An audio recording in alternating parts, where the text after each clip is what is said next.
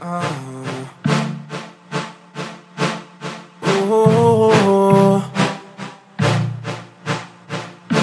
Let's go. Let's go. Chance, but you blew it. Man, I'm great. New phone, baby, who this? I ain't sick. Girl, you're messing with the wrong one. Now I'm flexing cause I'm on. Flex, flexing on. Flexing on you. Flexing on you. All right, welcome back to MBA University. Today is Friday, January 11th. This is now our second time recording this podcast due to technical difficulties. So we're going to just sort of go over a few games that happened on Saturday the 5th, get into four Big 12 teams, and then sort of show you our new format of just doing college podcast and then doing an NBA podcast later in the week. So let us know what you think about that. But let's get into it. And again, shout outs to DJ Zenas for our intro and outro music. What'd you think this Saturday? Yeah, so the first game I think we could talk about is Alabama-Kentucky, because our last podcast, you and I both said we felt like Kentucky was, at least I definitely was sure that Kentucky was back to how I thought they would be all year. And then they responded and really showed how much we know by losing at Alabama. And Alabama's not a great team by any stretch of the imagination, but they're tough and they're athletic. They really kept the same persona that they had last year. They just lost Colin Sexton, obviously, and Braxton Key, which are two massive losses. But honestly, Kentucky should not have lost the game. They're way too good to lose that game. I know it's a young team on the road in conference, so there's a little bit of wiggle room for that. But really, the one thing I just thought stuck out to me is that Kentucky still has no idea who their go-to guy is and who they need to take control. If you look at their starting lineup, all five starters had at least 10 shots, and then Reed Travis led the team with 13.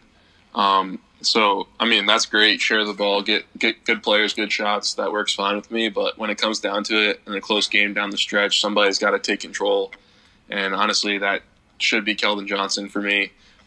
He's the best player on that team, and he was 5 for 10 with 13 points, 7 rebounds, and 4 assists. But he pretty much was a ghost down the stretch. And I just wonder if the game would have ended a little differently if he was the focal point down the stretch. Yeah, they really do need to adopt a go-to scorer in the crunch time. A lot of times, teams that struggle to have that go-to scorer will struggle when they're in tight games or they're in conference games or if they're in the tournament. If they don't have that go-to scorer, they kind of get stuck. So that's sort of what Kentucky's experiencing right now. And with I do agree with Keldon Johnson. It's either got to be him or P.J. Washington in my mind. Someone that they can get the ball to and they can go get a bucket consistently. I mean, they have Harrow that can sort of be on the outside to relieve some pressure, but I think Johnson or Washington have to get to the rim when it's a close game. Yeah, and they're kind of, since they lost Quade Green, Ashton Higgins has been he's pretty much been in control, just because obviously he's the point guard, so he's bringing the ball up and getting them initiated into their offense and everything. But I think that kind of hurts him down the stretch, just because he's not going to score it he can get to the hoop and make a layup, but he's not going to pull up at the foul line, knock down a jumper to win the game for you or anything. So in those situations, I'd like to see Keldon Johnson, because I do think Keldon's a better playmaker than he gets credit for. So say he's making a move and gets doubled, I have no doubt that he could find Tyler Hero on the wing to hit a knockdown winner or something like that. So obviously still really early in the year, and they have plenty of time to figure it out. But if they don't figure it out, that could be something that takes them down in March. Yeah, what Kentucky kind of reminded me of is Durant's first year in the Warriors, where Steph, KD, Clay, Draymond didn't really know who should get the shot. So they're sort of just feeling each other out. They eventually figured it out, and that's something that I think Kentucky's going to figure out, who should get that shot. So I don't have any worries about them moving forward. But I think Alabama, is a really solid team. They may not make the tournament, but getting a guy like Tevin Mack from Texas a couple of years ago, playing his first year with Alabama, sort of replaces some of what Colin Sexton and Braxton Key gave them last year. So I mean, they have a really solid, tough team. So I like the way they played. Yeah, I mean, any college basketball player will tell you winning a conference game, no matter who it's against, is tough to do, just because there's so much familiarity. But that's enough about those guys in the SEC. So we'll go to Virginia and Florida State in the ACC. So Virginia pretty much performed the way we expected them to. Great defense, pretty good offense with Kyle Guy getting loose. But Florida State, to me, is just a team that will always struggle against good defensive teams, mostly, especially on the road, but mostly because they just don't understand really what a great shot is. They're kind of playing hero ball a lot of the time, don't share it too well, and settle for really long, difficult jump shots. And that pretty much is seen by the fact that until garbage time, Florida State had, I want to say, 35 points. So I know they finished with over 40, but they didn't actually get 40, like, legit points. And it was a bad situation for Florida State, letting Kyle Guy go crazy, especially in the first half. They kind of dug themselves a hole that it's pretty tough to come back from against a team like Virginia. Yeah, Florida State really, really struggled offensively. No one shot the ball well. I think the best, PJ Kofor, he scored, or Phil Kofor, he scored 9 points on 3 of 8 shooting, and that was their leading scorer. So it just shows how much they struggled offensively, and they really just couldn't get anything going. Virginia just sat back, played that pack line defense, made them into jump shooters. I mean, Kofor shooting 6 threes, I think, is too many.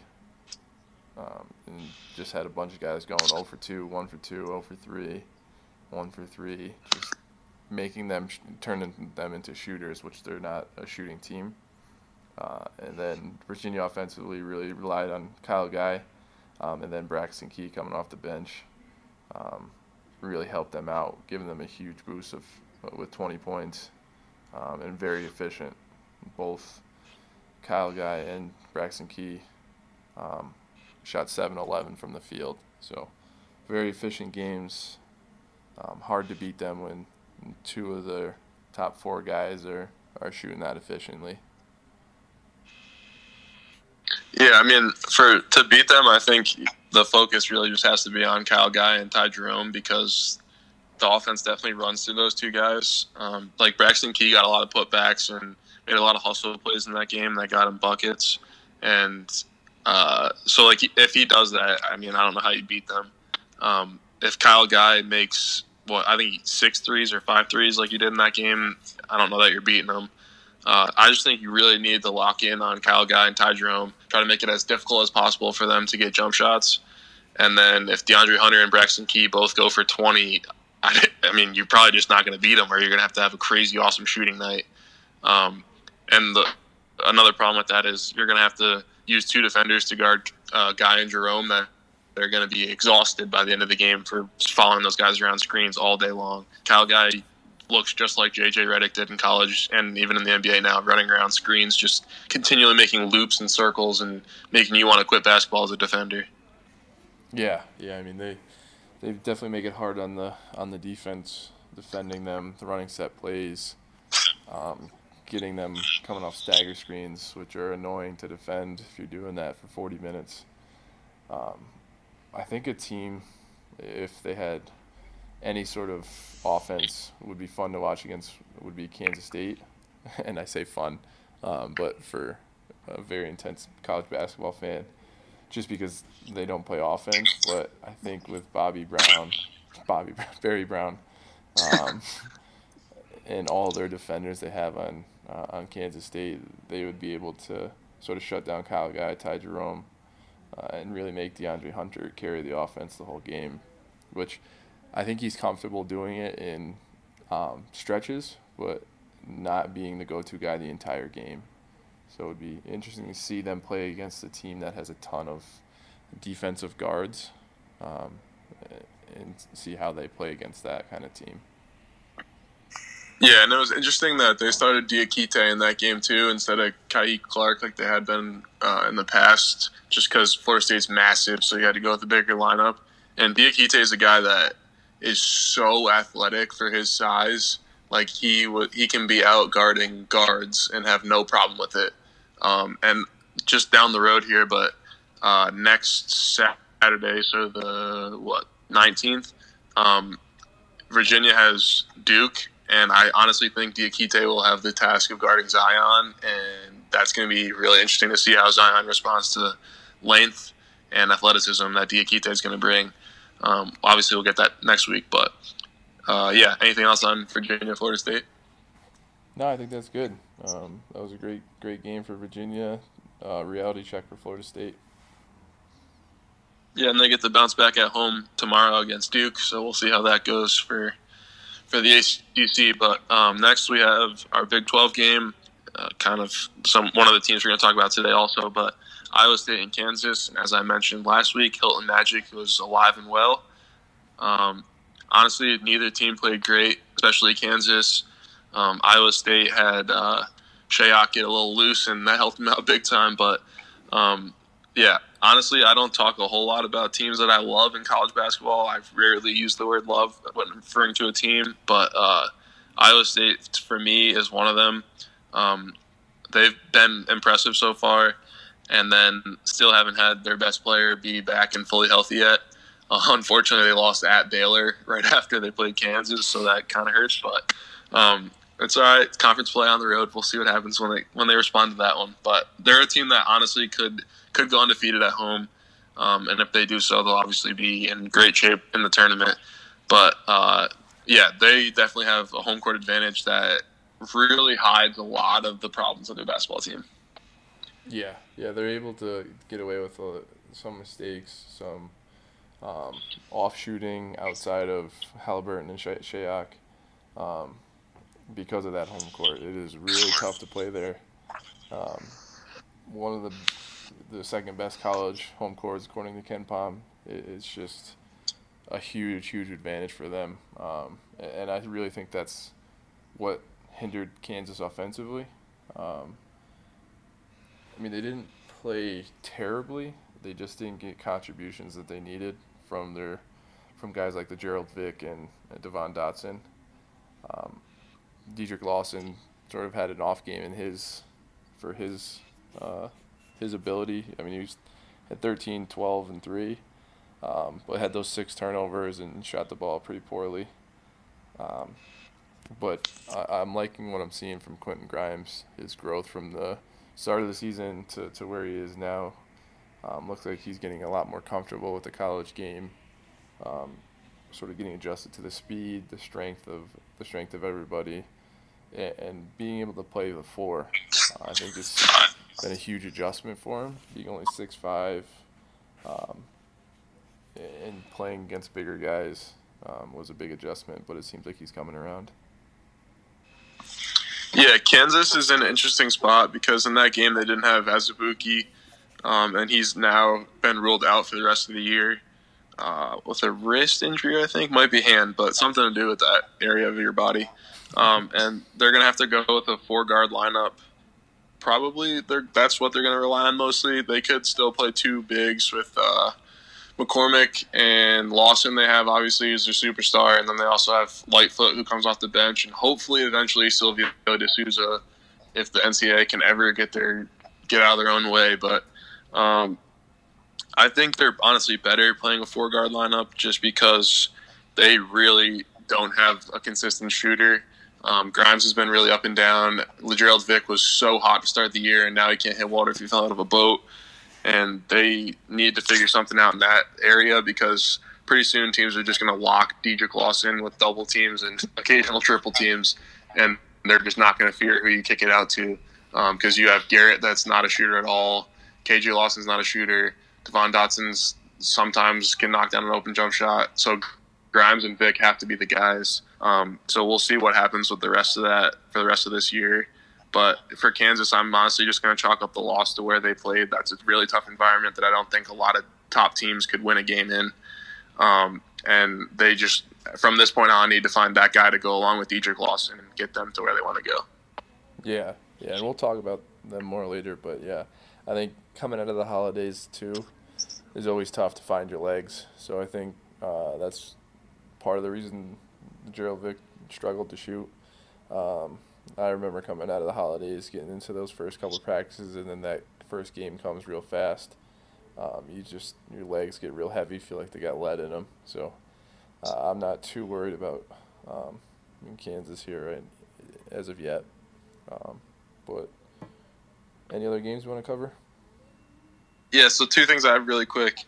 So Nevada got crushed by 30, I think it was 28, but I'm saying 30, round up, to New Mexico in their first conference road game. Shot 18% from three and 33% from the field as a team. I've never seen numbers really that bad. So there's that for you. There goes their undefeated season. Honestly, probably going to help them in the long run. They'll take some pressure off and just let them focus on basketball again. They have a huge game coming up tomorrow at Fresno State, which is probably their toughest conference test. And then the last thing I wanted to say was we've talked about Ja Morant before briefly, but last night he had 26 points and 18 assists in 39 minutes in a win against Tennessee Martin and jumped over a defender on a dunk. So there's that for you too. Yeah, had a big game, but got outshadowed by Russ, having 24 and 24. But yeah, yeah, in like 12 more minutes.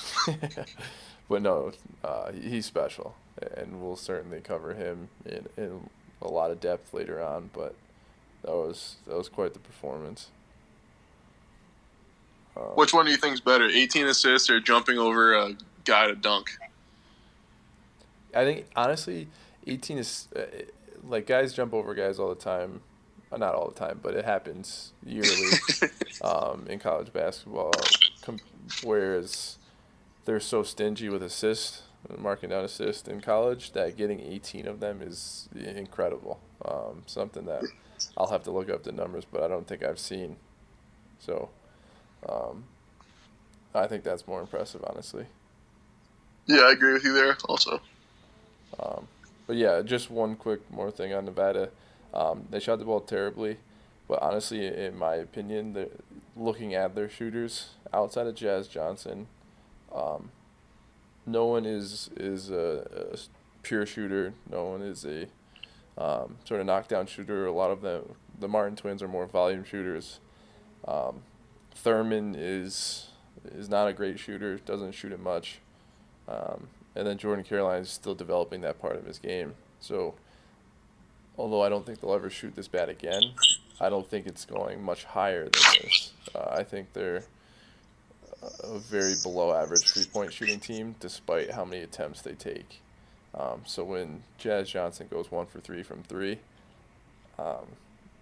they're probably not going to be shooting well. He's got to be hitting 4 or 5 a game for them to have a solid percentage because of how many shots Caleb puts up and how many tough shots they put up. So I think their shooting is going to really hurt them, especially in the tournament. Yeah, and they responded nicely and won their next conference game by 40. So another big test tomorrow, as we said, but we'll talk about them more as March comes around. Yeah. But yeah, we'll jump into the Big 12 here and then get into our normal trade picks and all that fun stuff. Wraps up the Big 12 championship for Oklahoma for the 4th year in a row. All right, so the 4 teams we're covering today in the Big 12, Oklahoma, Kansas State, Kansas, and Texas Tech. We'll start off with Oklahoma. What I'll do here is just sort of list through their personnel, and then we'll break them down individually, go over what they do well as a team. So Oklahoma starts Aaron Kolekski, Miles Reynolds, who are both graduate transfers. Then in their sort of front court, Christian James, Christian Doolittle, and Brady Manick. And then coming off the bench, they have Rashard Odoms, Jamuni, how do you say his name? McNeese? Jamani McNeese. Jamani McNeese. Yep. Jamal Benenemy, who's a freshman coming in, and then Matt Freeman plays a little bit. So what do you think of their team? Yeah, I mean, I wasn't crazy about this team really at all coming in. Obviously, they lost Trae Young, who was a polarizing player last year, but added some nice transfers and kind of have an addition by subtraction type team where they just got better as a team overall, even though they lost, obviously, their best player. This team kind of goes as Christian James goes. He might not put up crazy numbers all the time, but he's their best player, definitely, in my opinion. They're really good defensively, which is something that you could not even come close to saying last year. And I don't want to put that all on Trae. I think they just learned how to play together a little bit better, and like guys like Brady Manek kind of understand defense better now as a sophomore. But yeah, there's elite defensive team so far. They're 6th on KenPom. That was last week, though, I think. But now they're 8th. So not bad. Still a top Obviously. 10 defense. Yeah. And I mean, we were joking about this before, but obviously the Big 12 is really known for offense in football, and then it comes to basketball, and all the teams are just defensive teams, and nobody scores a lot. Just a weird coincidence, I guess. But so I don't know how helped their defensive numbers are by the teams they've played so far, like Texas Tech and Oklahoma State. But Kansas can score it a little bit. Oklahoma State can score it too, honestly. So they're definitely good defenders. But yeah, it's a team that is not going to just blow you away by anything they do, especially on paper. But then when you watch them play, they just really fit well together. Yeah. I mean, I really like the way Christian James plays. He plays within himself, doesn't try to force too much, and you can see that in his numbers. He's got very good percentages, shooting 45% from the field, 36% from the three, and 73% from the free throw line. So very, very solid numbers when you're averaging 17 a game. And then I think with the 2 grad transfers coming over, Aaron Kolexky and Miles Reynolds, they bring a calmness to the floor. They're very in control of the game, don't turn it over a ton, and play really within themselves. So I think that helps them as a team overall, offensively and defensively. And then Christian Doolittle is just a big-time hustle guy. Will get putbacks here and there, doesn't shoot it, but really plays within himself as well. And then Brady Manek, sort of the opposite as far as plays on the perimeter, has a great-looking shot, shooting a lot better than his percentage, or he's a much better shooter than his percentage shows right now. But as a team, they really play like a 5-out. You'll see if you watch them, they don't go inside the 3-point line unless they're driving. Very rarely do you see that. They sort of exchange positions and drive and kick out and play 5-out that way. Don't really have a post presence outside of McNeese.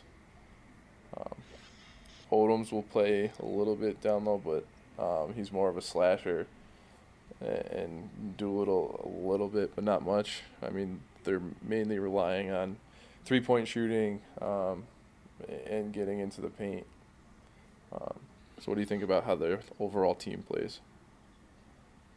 Yeah, I mean, you hit it. They're not going to throw the ball inside really ever. McNeese is going to get most of his points off offensive rebounds, and he's really good at it. He's also an elite shot blocker. But I think they're better without post presence just because they have a bunch of big, solid guards, like solidly built, I'm saying, that are good in space and can kind of create their own off the bounce, especially Christian James. But I think it's impressive that they're as good. Well, they're 12-3 now, with losses to Texas Tech, Kansas, and Wisconsin. And Brady Manek's only shooting 33% from 3. A guy that was lights out for him last year and super important. And even Christian James is a really good shooter. He's only shooting 35%. His numbers he's taking a lot more threes than Brady Manek. But I think those guys are going to get hot at some point, and Oklahoma's going to be really tough to play at that point. Yeah. if it comes around into the tournament when they start clicking and knocking down the shots that guys knocked down last year, and what they're capable of, they could be a tough out, especially if they're the underdog in the tournament. I see them more as like a 10 seed if they do make it. But it wouldn't be a fun team to watch because how well they played team defense. I mean, Christian James is a good individual defender. Miles Reynolds is solid.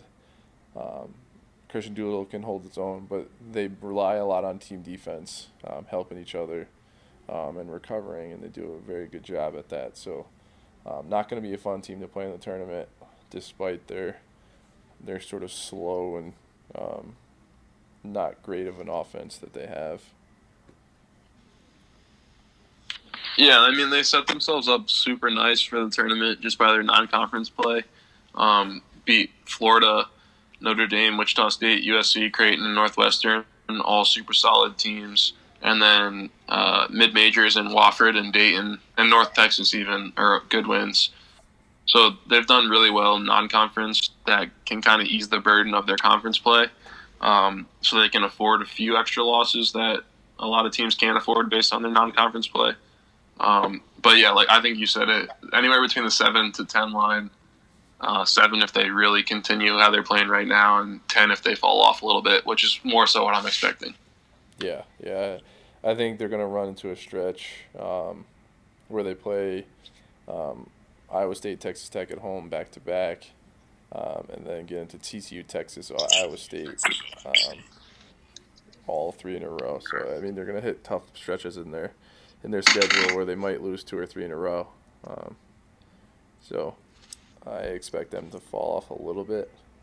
I do like this team, and I would like to see them in the tournament because I think they have upset capability. But yeah, I think that's good for Oklahoma. We'll jump into Kansas State. Magruder off in time, got it! And Kansas State stuns Baylor! Kansas State struggles offensively. Their personnel, so they've been moving around their starting lineup due to injuries and just trying out different things. With Dean Wade, he typically starts, but being hurt, he's out. So they have Barry Brown. Mike McGurl's been in and out of the starting lineup. If he's not starting, it's Stokes who will jump in his spot. Then Cartier Jara, Xavier Sneed, McCall Mayween will all start. And then they have guys like Sean Neal Williams, a freshman coming off the bench, Levi Stockard, and Austin Trice. So all are sort of defensive-minded type players. But what do you think about K-State? Yeah, they were a trendy pick that I heard for Final Four, like surprise team kind of. As an Elite Eight team last year, pretty much returned everybody. Actually, I think they did return every starter from that team last year, and just play amazing defense. Another top 10 defensive team, great rebounding team, really limits you to one shot opportunity, and they make that one shot tough. But offensively, they are really bad. And it's only getting worse since they lost Dean Wade, who was by far and away their best offensive player. I mean, they're really relying on Barry Brown now, and I look at him as more like a kind of a second option, maybe even third option on a really good team, as opposed to the go-to option on this Kansas State team.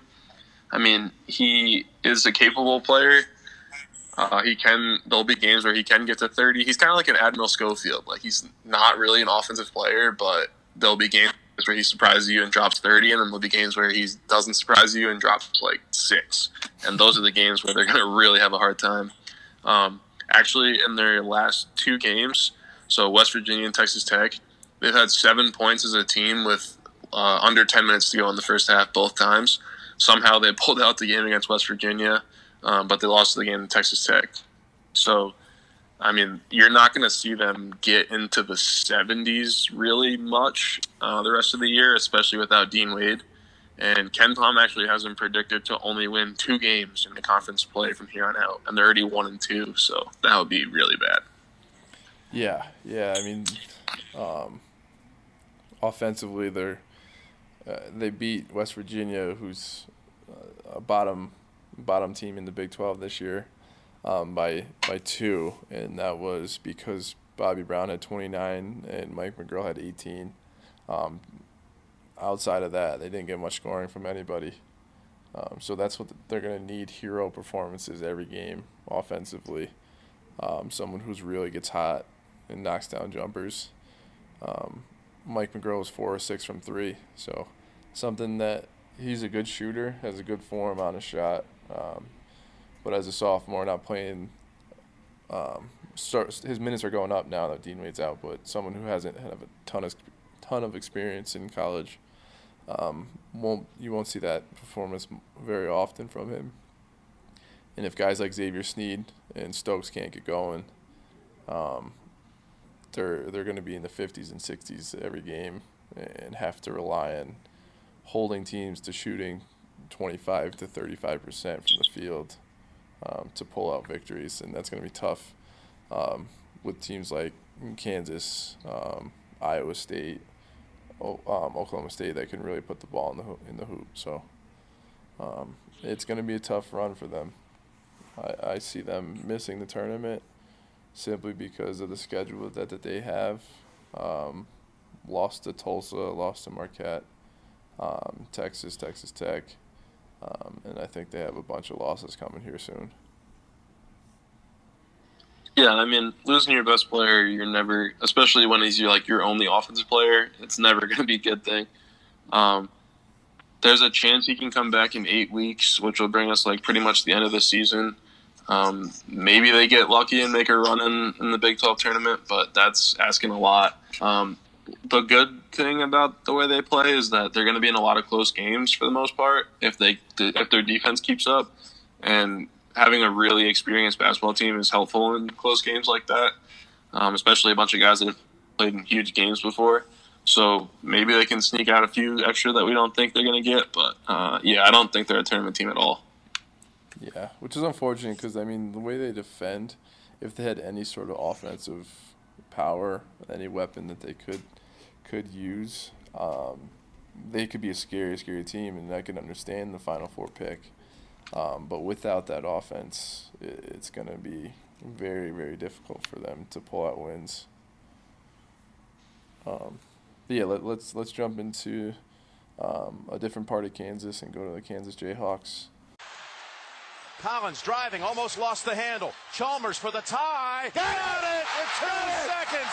Unbelievable.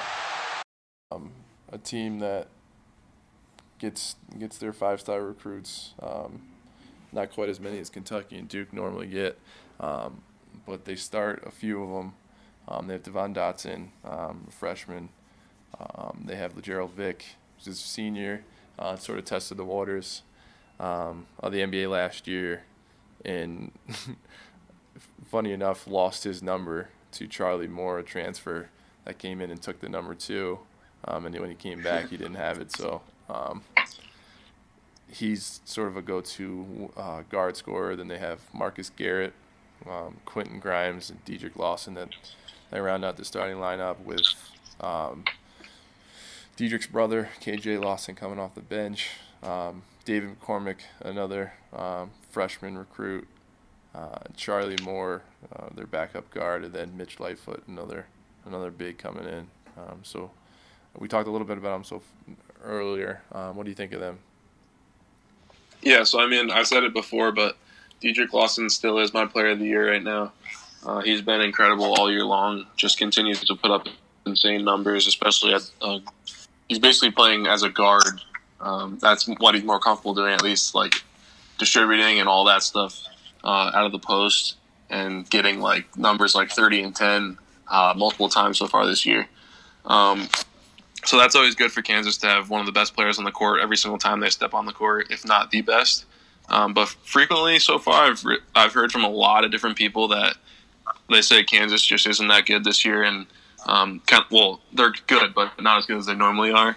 And I feel like they're a little bit undervalued. I agree that something seems up, but I think it's mostly just because I've said it before too. They just can't put people away, so every game is close. But they have wins over Michigan State, Marquette, Tennessee, Villanova, Oklahoma, and then mid-major wins over Vermont and Wofford, which are two teams that could be in the tournament. And then their losses are Iowa State and Arizona State. Like, I see nothing wrong. And both of them are on the road. I see nothing wrong with that resume. That's actually incredibly impressive for a team that is still trying to figure it out. But still, their number one thing for me is figuring out somebody to be consistent besides Dietrich Lawson. Yeah. And to get even more specific than that, I think they should find somebody that can play in the backcourt. They have Devon Dotson, Gerald Vick, and then Charlie Moore off the bench. And that's essentially their ball handlers. They're sort of scoring wings, or scoring guards that you can see. I mean, they really rely on that front court. Quentin Grimes, even though he's 6'5", he plays more as a wing, forward type. Dietrich Lawson, obviously a big. And then outside of Charlie Moore, everyone that comes off the bench is a forward. So they need to find some sort of consistent scoring in the backcourt, because too often Gerald Vick is having 6 to 8 point games and putting it all on Dietrich Lawson. Their most recent game against TCU, Dietrich Lawson put up 31-14, and then Gerald Vick had 12. No one else was in double figures. So they definitely need a lot more help offensively. They're gonna play great defense. The way they play, there's going to be more points than their defense should be given up, just simply because a lot of transition buckets happen. But their half-court defense is very good. I mean, only beating TCU by 9 without Jalen Fisher, I think is concerning because that was at home. They really need to get working on that backcourt offense, and I'm not sure where it's going to come from. Devon Dotson, he's really good in transition, getting to the rim, but doesn't feel comfortable scoring in the half court. And then Gerald Vick has just been hot and cold, so I'm not sure where their offense is going to come from in the backcourt. Yeah, I don't think Gerald Vick is ever going to be the answer to a consistency question. That's just the way his jump shot has been, I guess. It's nothing against him. It's just some guys that aren't meant to be consistent knockdown shooters, and he falls into that category. But Charlie Moore's a guy so he played at Cal his freshman year, which was 2017, then sat out last year as a transfer. And he had a 38-point game at Cal. He had multiple 20-point games. Like, he can score it. He's just the guy that it takes him a while to get into the flow of the game and the rhythm. And coming off the bench and playing like 10 minutes a game or so at Kansas this year, he hasn't really figured that out yet. I don't know if he's ever going to figure that out and get used to coming off the bench, but if he does, he'd definitely give him a big-time scoring boost. Devon Dotson is way more comfortable making plays for other people and just getting into the paint and moving the ball around than he is being a scoring threat, which is not a bad thing. That's just his skill set. But I think Quentin Grimes has to continually repeat his performance against Michigan State in the first game of the year, where he dropped 21, I think. But he's a good enough shooter. Hasn't shot it great yet, but I think he's starting to get it going again. He's had a couple big games the last few games, and hopefully he can stay consistent and help out Dietrich Lawson. Yeah, and I really do think that's where it comes. It has to come from. I think if they should give Grimes more ball handling responsibility. I think he's a good playmaker when he's able to have the ball in his hands and run a pick and roll. I think he can do a lot of damage. He's got Harry Giles. He's got Harry Giles syndrome a little bit, though. He fouls so much that he can barely ever stay on the court. Yeah, I mean that's the biggest reason he's only averaging around 26 minutes a game. But I think Bill Self has to trust him in making plays and giving him the ball a lot more than he had. I don't think he's a secondary attacker where he's attacking closeouts. I think he's more of, well, let's play one-on-one and let me get to the paint and make a play from there.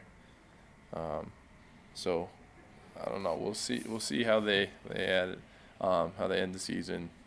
I would like to see Charlie Moore sub in for Marcus Garrett, and they play really small. Sort of have truly 4 guards out there, 4 ball handlers out there with Dedrick Lawson. I think that's sort of the direction they need to go, especially when they're struggling offensively.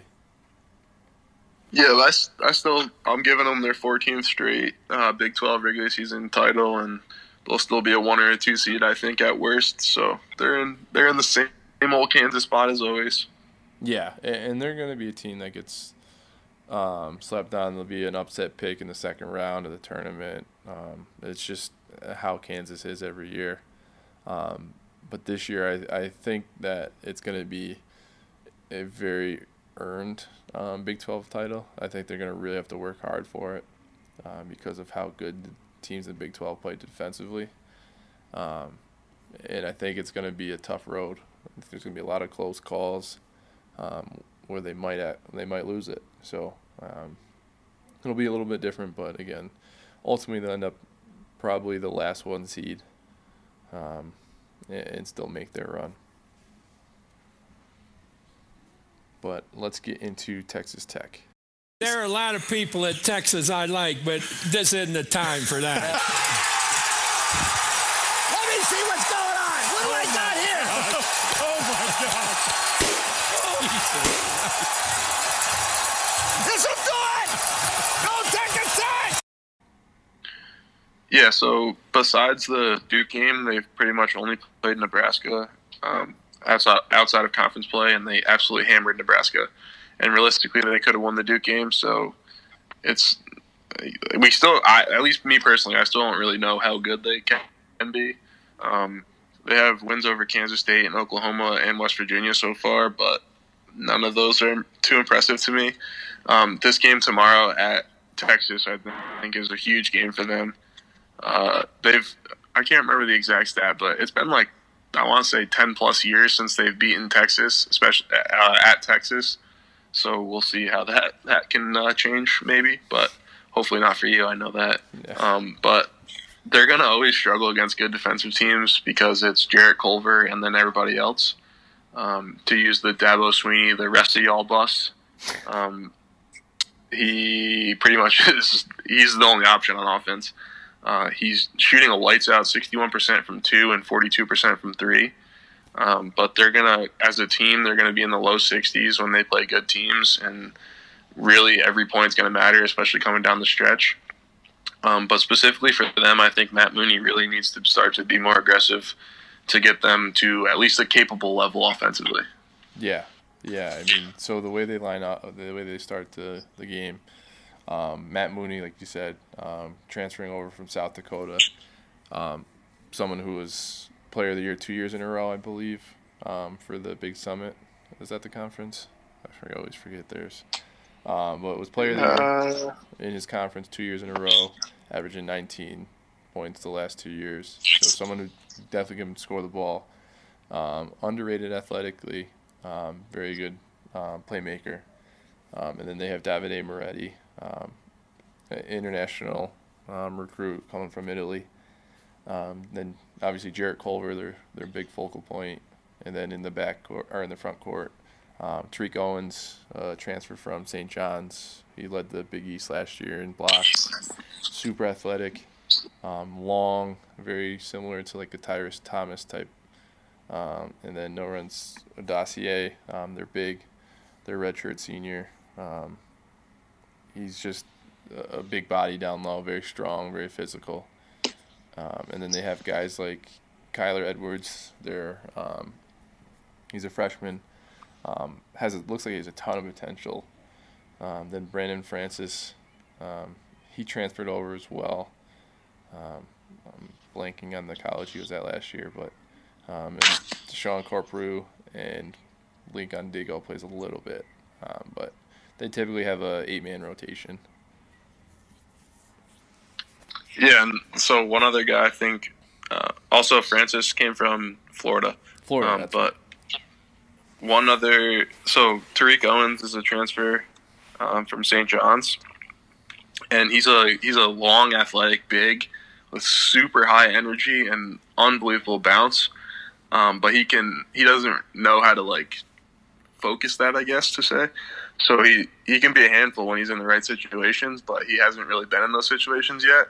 I think it's important for Texas Tech, and especially Mooney, who's generally the ball handler, to get him involved early in the game. Maybe run some pick and rolls and throw some lobs to start the game just to see if he can maybe go up and get one and put somebody on a poster, and then he'll be locked in the rest of the game. And his impact is going to be more so defensively, just as a shot blocker, than it will be offensively. But those extra few hustle rebounds and putbacks that he can get will be huge for a team that struggles to score. Yeah, I think it's important to get Tariq Owens going early because he is that energy leader of that team, the emotional leader. If he starts off with a lob, gets a couple blocks, he's averaging 2.5 blocks a game. So if he gets those early and brings that energy, they play a ton better than if he's sort of off his game a little bit. I think he needs to finish better around the rim. Does a good job getting there, has a length to get there, but needs to finish a little bit better. And then I think a big key for Texas Tech offensively is Kyler Edwards. I think he needs to take that Jarrett Culver role of last year, sort of freshman coming off the bench. Culver was averaging, I think, 11 or 12 points a game last year off the bench. Kyler Edwards is around 7 right now. If he can get a couple more buckets a game, that's going to help out a ton.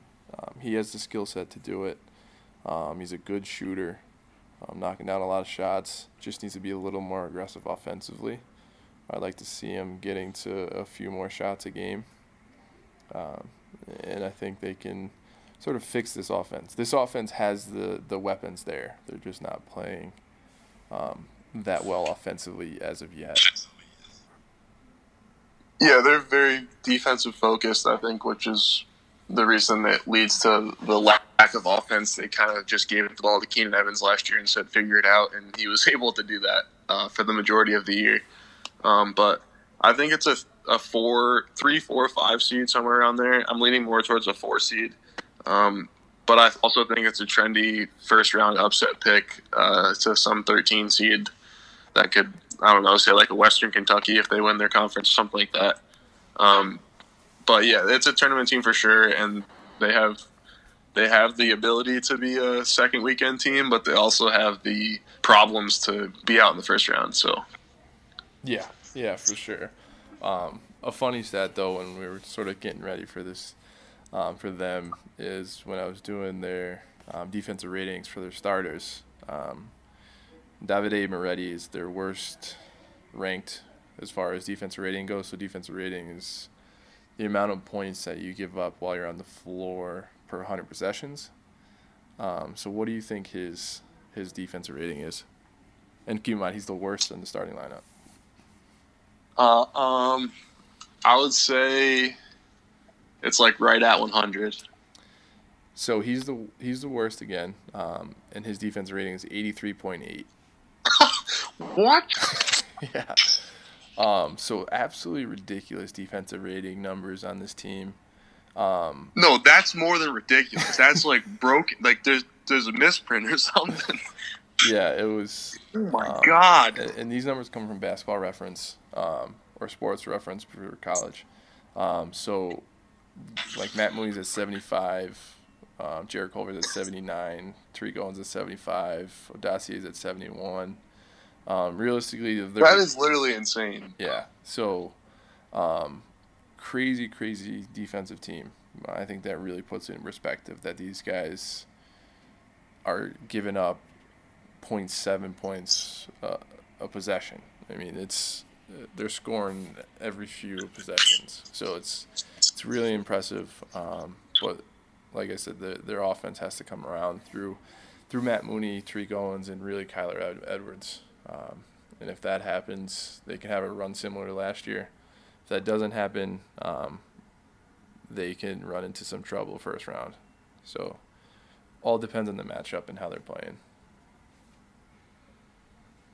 But yeah, so those are the 4 teams, the Big 12 we covered.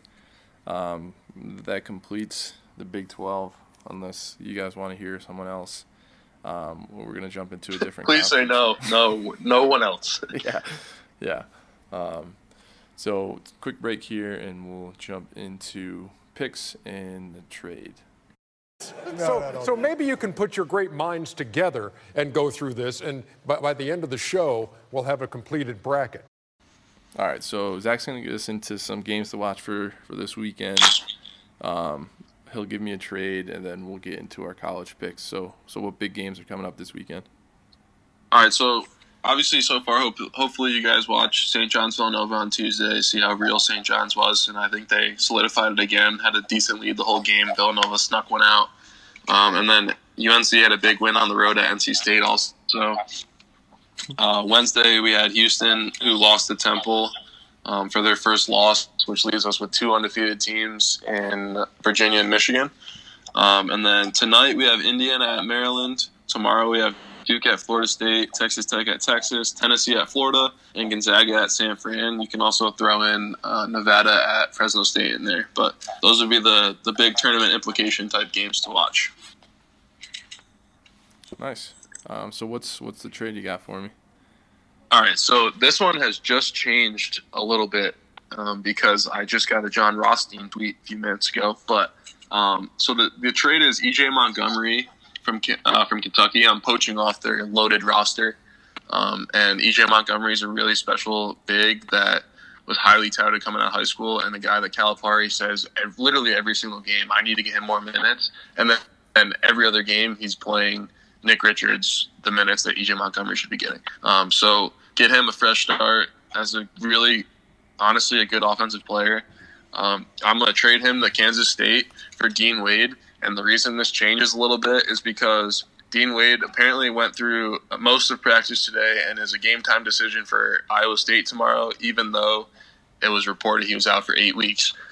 So that's big. I don't know that Kansas State would want to trade him now that they know he's possibly coming back. But if he goes to Kentucky, he can sit on the bench and definitely rehab a little bit longer, get back to 110% and come off and be a scoring threat off the bench as another big to kind of fill in the bench minutes that P.J. Washington and Reed Travis when they're not on the court. And Montgomery's the guy that just gets a fresh start and could help the offense so much at Kansas State. Yeah, I mean that change definitely, or that trade definitely changes a lot with that news. That's news to me. Changes our whole outlook on Kansas State, knowing Dean Wade's going to be back in a couple of games. I think they have a much, much better shot at making the tournament with him back, giving some offense to them. But, I mean, I think I still do it as Kansas State. I think they Dean Wade's been great, but I think E.J. Montgomery fits more into that style of play offensively. Really defend hard and then get out and go. Have Barry Brown and Mike McGurl and Stokes and all those guys have a little bit more to give to rather than just the guys down low that they have with Mayween and all those guys. So I still would do it, give Montgomery free reign to sort of do whatever he wants offensively and have the backup on defense that he needs. So I'm still all for it.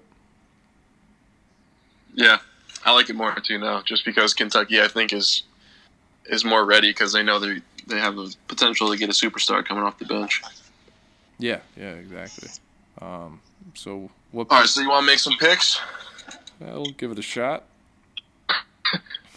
So I'll be completely honest, and when we recorded this last time, the recording didn't work on my end, and I picked NC State to beat North Carolina, and that didn't go well.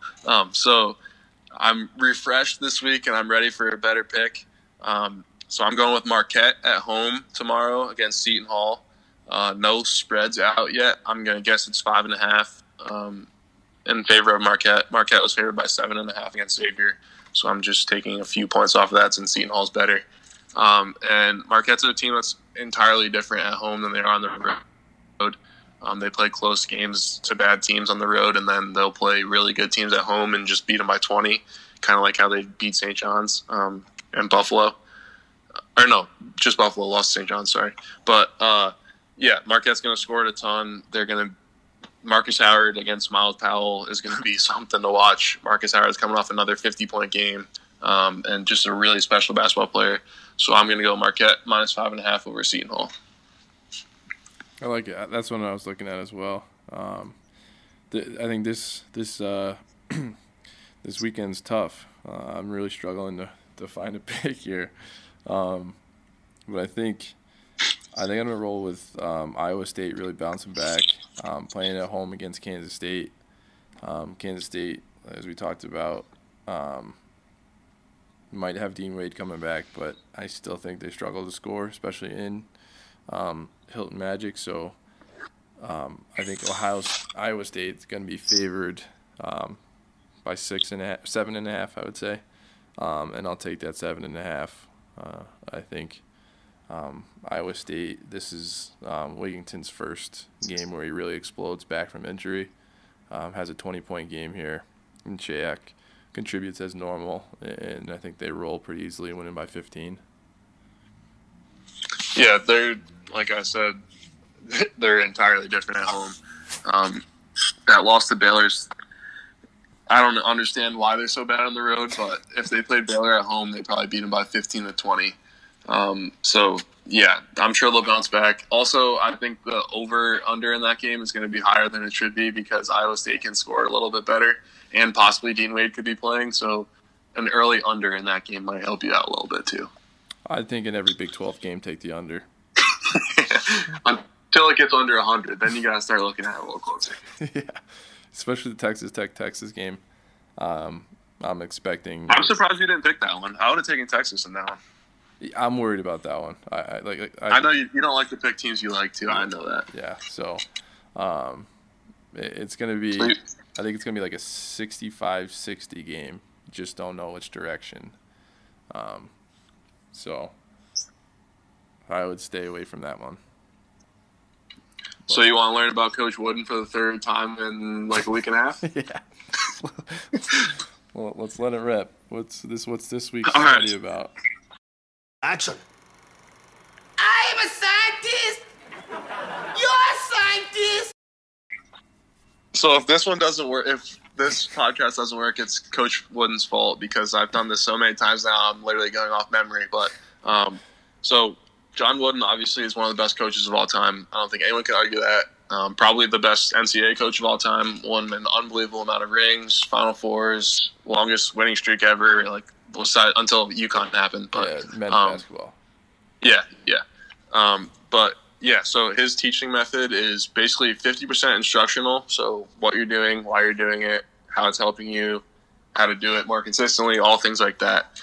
And then the other 50% is either kind of like scolding, I guess you can call it, or reinforcing his ideas from the instruction. So there's a clear-cut like focus on instruction. If you include the scolding and reinforcement that is directly related to the instruction, his entire practice schedule, games, all the speeches, everything is all related to instruction, which I think any coach knows the most important thing you can do is teach your athlete, or even if it's a teacher, teach your student what they're doing and why they're doing it. And the way he does it is called the sandwich method, which is basically what you're supposed to do, what you're not supposed to do, then what you're supposed to do again. So the athlete or student or whoever it is can see the right thing to do, they know the wrong thing to do, and then again they're left with the right thing to do. And basically those two things are why he got to where he is. Yeah, it's truly an effective way to coach and teach, which I think are the exact same thing. Working with my team, instruction is huge, but telling them why I'm telling them what they're doing, I think is more important, because if they don't have any context on what they're doing or why they're doing it, they're not going to remember to do it. It's not going to become instinctual.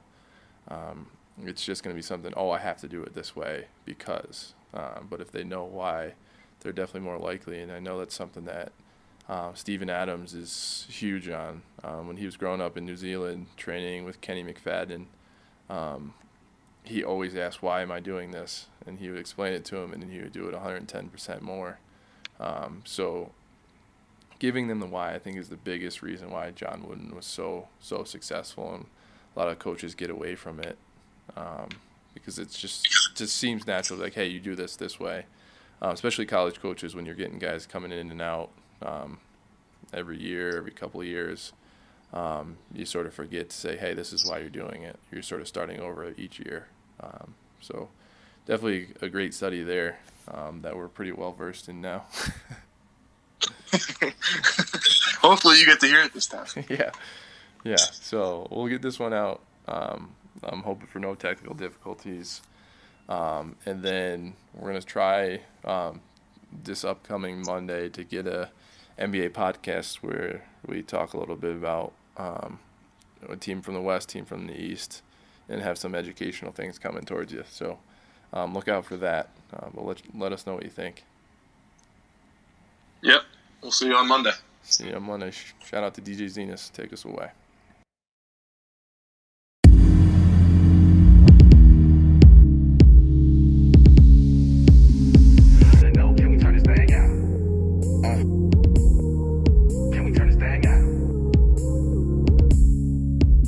Straight to the point, we can skip the conversation. Sorry if I'm blunt, but your boy kinda fading. Just need a chick to throw it back when I'm lazy. Love it or hate it, doing my two-step. Looking fresh from the shoes to the cruise neck. It ain't even two yet. Make a run before we run out. Party all night till the sun's out. Hack we don't with basics. Got the cups lined up in the basement. Party hard till the cops show up. Get out on the floor. All I wanna know